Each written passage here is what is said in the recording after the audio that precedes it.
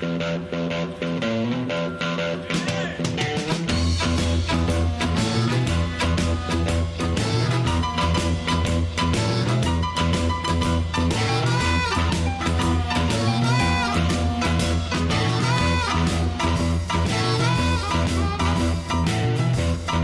Friday, everybody.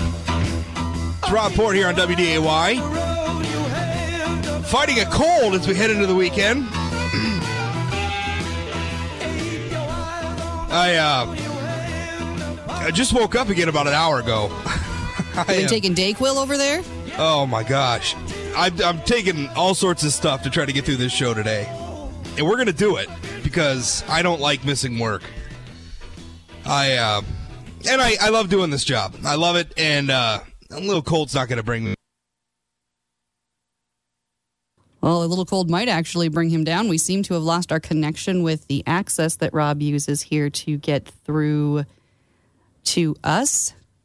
I am going to switch us into a very quick commercial break here while we take care of these technical difficulties. You're listening to 970 WDAY. Please stay tuned right here. Sorry about that, 970 WDAY. We've got Rob back.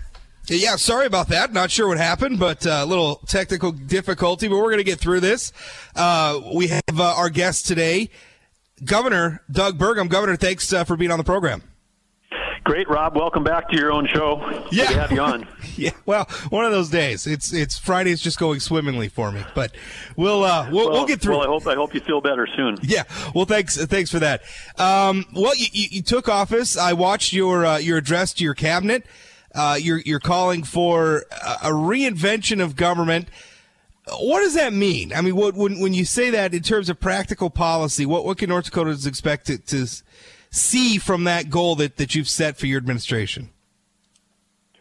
Well, it all starts with how we operate our agencies and deliver services. And some of this doesn't require any legislation at all. I mean, some of this is just called modern business practices, which is we take the stuff we're doing now, and then we figure out how can we do it better. And sometimes start with decision making, and decision making a lot of times we try to have it be driven by data, but a lot of the data that's out there today is collected by humans. That means humans on keyboards, and that's this is a 60-year-old concept that doesn't really apply. I mean, take it in healthcare where we, put our doctors and nurses on keyboards all day long and they can see way less patients. That's part of one of the things that drives up our cost of care is because we got a, nursing and doctor shortage across the state, particularly in mental health. And, we're forcing them to do all this data entry. And you cut across there, whether it's education, other government services. We've got a lot of, data that we're collecting manually that's old, that's out of date. So one of the things I talked about with the team yesterday is we just got to enter this world of automatically collected data, which is lower cost to collect and it's more accurate. That can help drive the beginning of how we reinvent processes and then start us thinking about how we better allocate resources. Well, I mean, can you give us a specific example of what that means? I mean, you mentioned some things, healthcare and stuff like that, but in terms of North Dakota state government, what does that mean? I mean, what changes can citizens expect to see? Well, I mean, take a look. We've got this unfortunate, oil spill in western North Dakota, and we're finding out about it when a farmer is on his ground, sees it, and I think it's we think about could we be having drones flying over those pipelines every day at lower cost? Some of these pipelines get flown by pilots every 2 weeks. And we know we can have better visual acuity with a camera on a drone than we can on a human flying a plane, or we could have monitoring every 25 meters on these pipelines at very low cost. Compared to the pipeline that's leaking was built in 1982. I mean, we have to this is not a modern pipeline like the DAPL one we're talking about. This is one that's 30 plus years old, and there's an opportunity for us again to use automatically collected data to reduce the cost of government. We got 100 people out there working on a cleanup. Better information faster saves money for everybody. 701-293-9000. You want to join the program? 888-970-9329. What about you bring up the Dakota Access Pipeline? Your first message yesterday saying let's build the pipeline. Have you met with tribal leadership? Tell us about that situation. Obviously, you're taking over something that's been ongoing for months from Governor Dalrymple, who just stepped aside. As you step in now, this situation is on your plate now. How do you see this unfolding? Well, the world really changed for this project on November 8th when we ended up with a Republican administration. And I say Republican administration because I think everybody knows that this was approved in the courts, approved in federal courts with Obama-appointed judges. It was approved, and it was through a political process being driven through agencies, like the DOJ, like Interior, and others, that were causing the blockage, the political block on the easement. So if we return to the rule of law and say we're going to follow the law and follow the courts, if you follow that, then I would assume that we're going to have an easement forthcoming sometime after January 20th. And if you look at the appointments, whether it's across the DOJ or the Department of Energy or EPA or any of these, you've got, pro-energy, pro-business, pro-rule of law appointees that some of whom may be, taking their offices running these agencies shortly after the 20th. And I just think we're going to have a different operating environment. So if you just say, hey, that's going to get approved and it's going to get finished, then we have to think beyond that because we have to rebuild relationships locally with the tribe, and hopefully we'll have all of the protesters that are here that are not North Dakotans, not part of the tribe. They'll go off, do something else, and we can start rebuilding relationships with the sovereign nations within our border because there's plenty of important issues that we can start having a dialogue about with them. Because obviously you're right, we have a new president, a new administration, that changes the environment. If President-elect Trump, when he becomes president and he authorizes this project to go forward, one could assume that we're probably going to see an influx of those protesters that we've seen over the last, weeks and months. Are we prepared for that again, for that renewed influx of protests? Or are we going to be doing things differently this time around if they come again? Well, I think, the hope that you'd have with a new administration is that this new administration would want to uphold the rule of law on federal land, because essentially what we have right now, and taking away the whatever concerns protesters might have, you might have which and the free speech rights that they have, the camp itself is essentially a place that's a place where there's no rule of law. I don't want to say it's a lawless, illegal encampment, but it has been, and that's just a fact. It's not disparaging anybody's passions or efforts or rights to free speech. But if you've got a spot that is not on the reservation, the BIA isn't, is covering it, and we're in a situation going forward. You would expect that we would have some element of federal law enforcement saying that we're going to enforce the rule of law, and particularly with spring coming.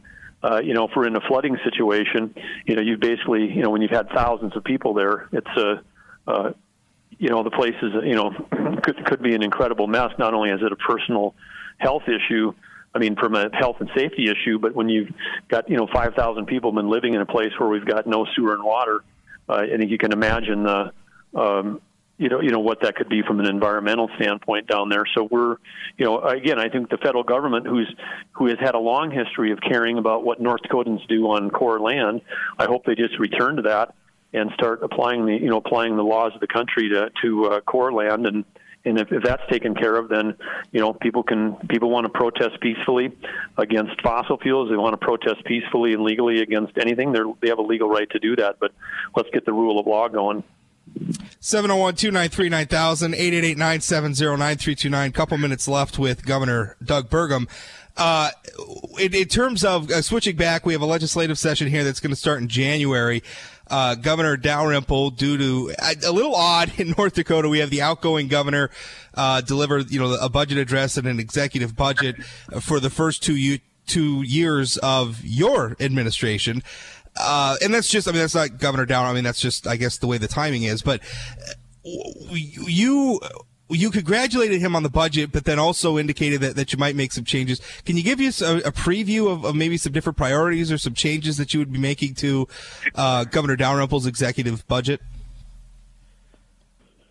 Well, the first thing we have to take a look at is a revenue forecast, because, all budgets are based off of certain, revenue amounts. And if we, have a different perspective about what we think the revenue would be, if the revenue forecast is too rosy, then if you lower revenue, then we got to lower spending. So, I guess my expectation is that after we take a look at revenue, we take a look at spending, that we're going to be making amendments to the governor's budget, which would come in at lower spending amounts than what he's currently recommending. Do you feel like his revenue projection was, because we heard from lawmakers that they felt that his revenue outlook might be a little bit too rosy, and certainly since last legislative session we've had to revise revenue forecasts downward time and time again. I think lawmakers are afraid of building a budget on a revenue forecast that is maybe a little bit too, as you said, rosy. Do you feel that way? I mean, do you expect the revenue forecast to be downgraded? Yeah, I mean, I share the legislators' concern, and certainly we want to be in a position where we're being, we want to be as accurate as we can. But if you're going to miss, you want to be conservative on this, because then we, avoid some of the challenges we had, in the past 2 years. Because when a person's running agencies, and some of our agencies, they have big, important missions. They've got, challenging jobs. If they're spending their time, redoing their budgets, that takes away from the focus of serving citizens in North Dakota and serving their constituents. And we want to make sure that if we got any budget changes here, it's because we've got more revenue coming in than what was forecasted, as opposed to less, because that's an easier situation to deal with, and it's also more fun. Governor Burgum, thank you for your time, and also congratulations on getting married. I know everybody wishes just the best for you as you endeavor into marriage and a new administration for our state. Thank you, Rob. I'll pass it on to Catherine. She's excited about her first day as First Lady, and both of us are looking forward, along with everybody else on our team, including Watford City Mayor Brent Sanford, now Lieutenant Governor, to serving the state of North Dakota. So we're looking forward to the opportunity to serve. Thank you. Yeah, thank you, Governor. More to come straight ahead on the Rob Report. 701-293-9000, 888-970-9329 is the toll-free number. Don't go away. I told that girl that my prospects were good. And she said, baby, it's understood.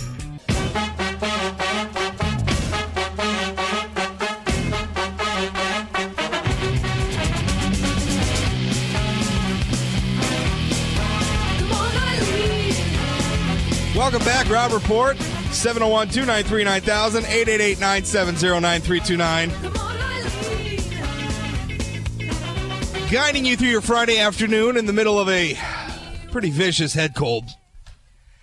I think my kids bring this home from school to me. I think that's one of the... I wouldn't be surprised. Oh, it seems like it happens every year around this time, but thankfully we're heading into the week and I'll have some time to recover. I'm sure I'll be back and better than ever on Monday.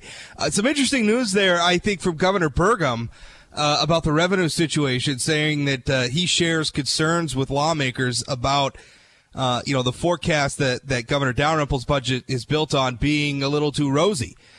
That could mean as much as we're seeing, with Dalrymple's budget and the spending being a pretty drastic reduction. I think a more than 20% reduction in general fund spending from last biennium's budget.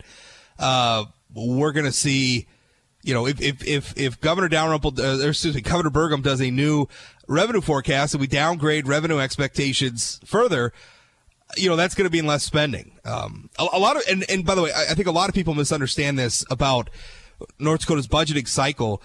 It's not like, I think most of us, when we budget, you have a paycheck and then you have X amount of dollars in the bank, and then you decide, well, I could spend X amount on utilities and X amount on food and X amount on fun or whatever. The state of North Dakota, we budget out for 2 years, and it's budgeted not based on money that the state has, but on money the state expects to collect. So we're not spending money we have.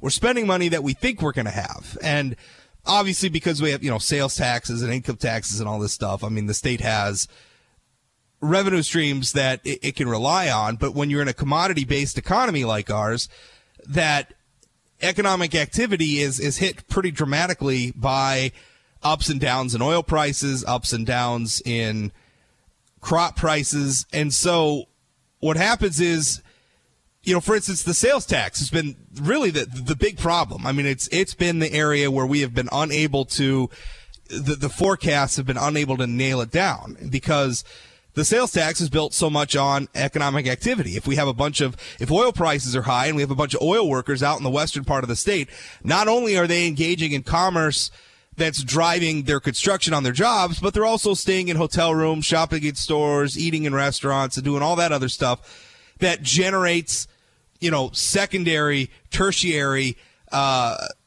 revenue streams for the sales tax. So when that takes a hit, it ripples across the entire budget. And so, Governor Governor Burgum, I got to get used to saying Governor Burgum. Governor Burgum saying that, he sort of agrees with some legislative concerns about the revenue forecast. That's pretty significant news. That means that as he engages in the budgeting process with the legislature, we're probably going to see cuts even down further from where Governor Dalrymple had them. So that's going to be pretty interesting. Hey, coming up next, I'm going to talk about what has to be the most North Dakota story of all time, about the geographical center of North Dakota. Did you know that was in North Dakota, Natil, the geographical center of North America? I did, and I do believe that it is currently being hotly contested because as continents shift, that marker needs to shift. Yeah, well, it is being hotly contested. There's an article about it in the Wall Street Journal. I shared it on Facebook if people want to check it out. This is hilarious. Only in North Dakota. We'll talk about that coming up, plus your phone call, 701-293-9000, 888-970-9329. We'll be back. Don't go away.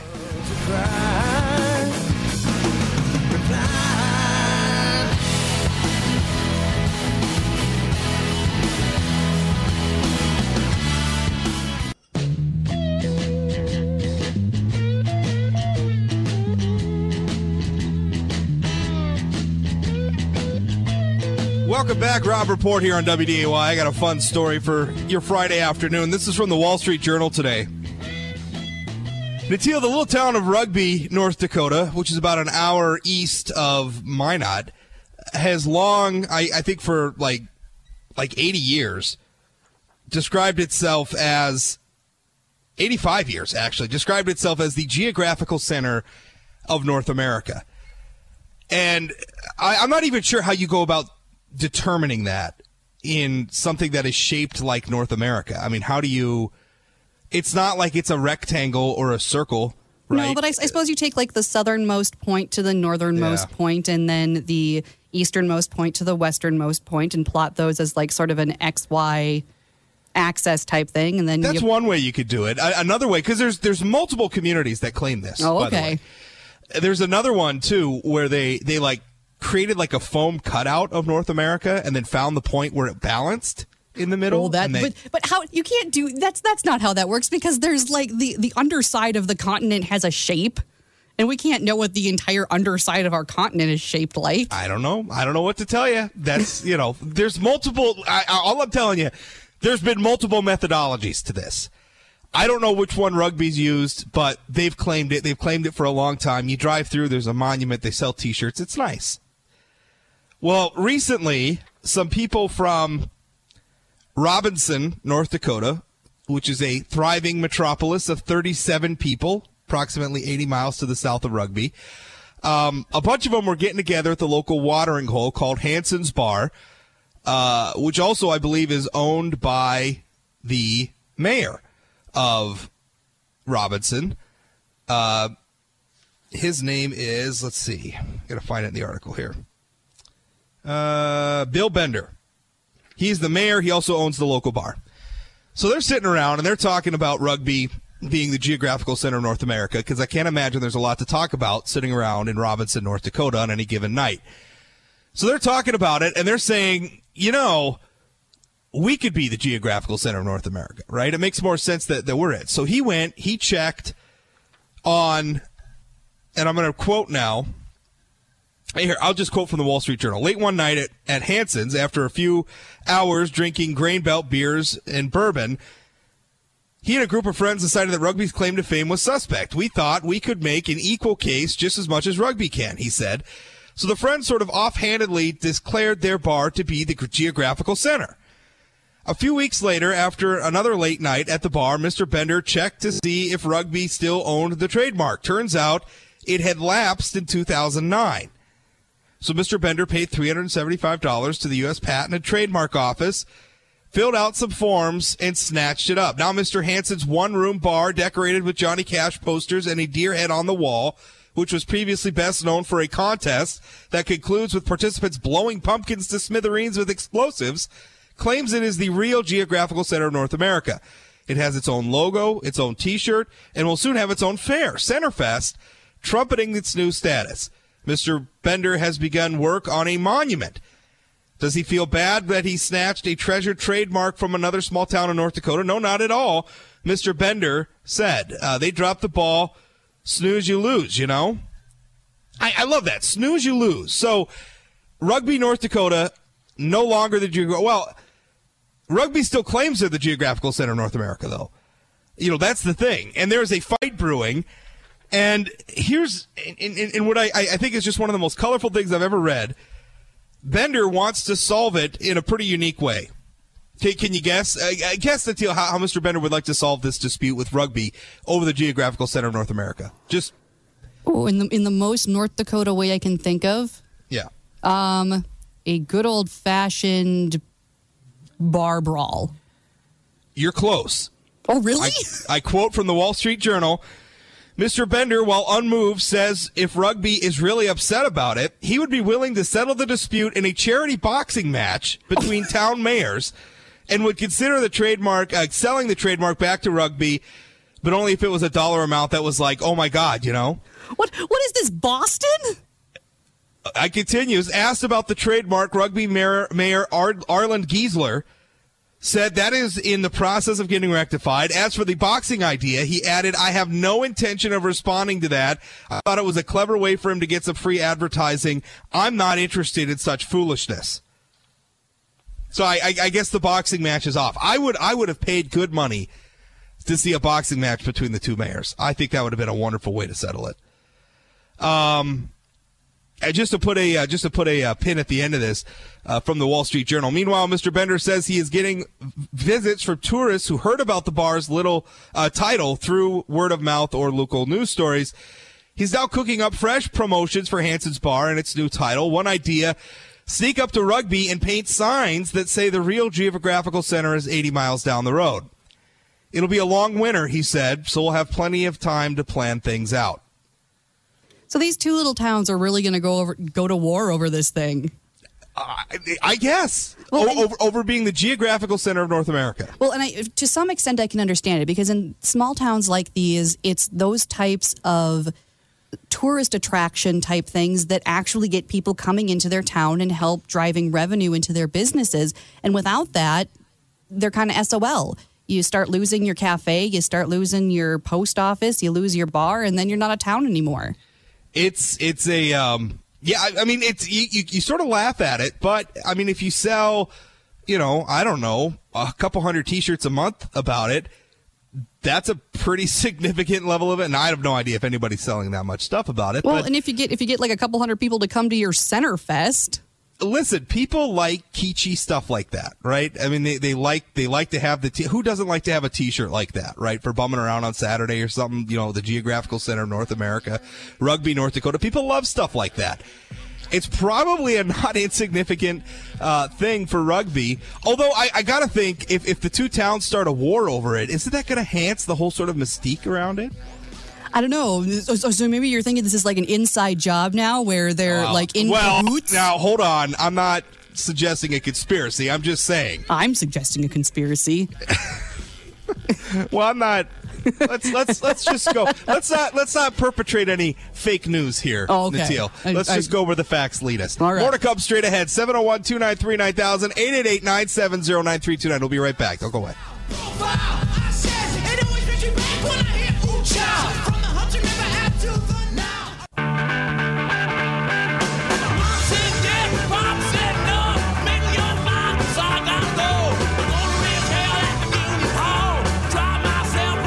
Welcome back, Rob Report, WDAY, 701-293-9000, 888-970-9329.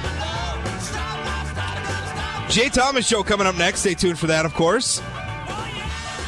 I wanted to touch quick on this before the show ended. The Gophers football team is striking. They're refusing to engage in any more football activities going forward after there were suspensions for 10 of their players related to an accusation of a sexual assault made earlier this year. This is an issue, and I should say at the get-go, I have no idea about the allegations of sexual assault. I don't know. I don't have any opinion on them. I really don't know any of the facts about them. What I do know, however, is the process that these higher education institutions have for establishing guilt or innocence, and they are kangaroo courts, absolutely. And what these players are standing up for, as I read it, is not so much that they don't want their teammates to be punished for crimes that they committed, but rather that they want due process for their players. As a matter of fact, that's what one of the player leaders said. He said, I quote, "Effective immediately, we will boycott all football activities. The boycott will remain in place until due process is followed and the suspensions for all 10 players are lifted." I guess they do want the suspensions lifted, but they're standing up for due process here, and this is a real problem. Back in 2011, the Obama administration sent a letter to universities instructing them to investigate and adjudicate allegations of sexual assault on campuses. The universities have responded to that by establishing tribunals which use a much looser standard of evidence to establish guilt or innocence than the criminal justice system. We saw that here in North Dakota several years ago. Shortly after this directive came down from the Obama administration, there was a University of North Dakota student by the name of Caleb Warner who was expelled from the university after he was accused of sexual assault, despite the fact that police actually went after his accuser for filing a false police report. Meaning not only did they not believe his accuser, they actually felt, it wasn't just a matter where they didn't feel there was enough evidence. They actually felt that she was lying. And yet the University of North Dakota expelled him for years, and it wasn't until media pressure from national sources that the University of North Dakota overturned that situation. This has been happening all over the country. The Caleb Warner case here in North Dakota actually prompted the legislature in 2015 to pass legislation requiring that students get lawyers, because in addition to having a lower evidentiary standard, the universities also weren't doing basic things like allowing legal counsel for students, allowing the students to confront their accusers. It is a kangaroo court. So I am so happy that the football team in Minnesota is standing up for this. Kudos to them. They're doing the right thing. Jay Thomas Show coming up next. Remember, you can always catch me right here on WDAY, 1 to 2 p.m., Monday through Friday, or 24 hours a day, 7 days a week at sayanythingblog.com. Natil, enjoy your weekend. Thanks for listening. We'll talk again.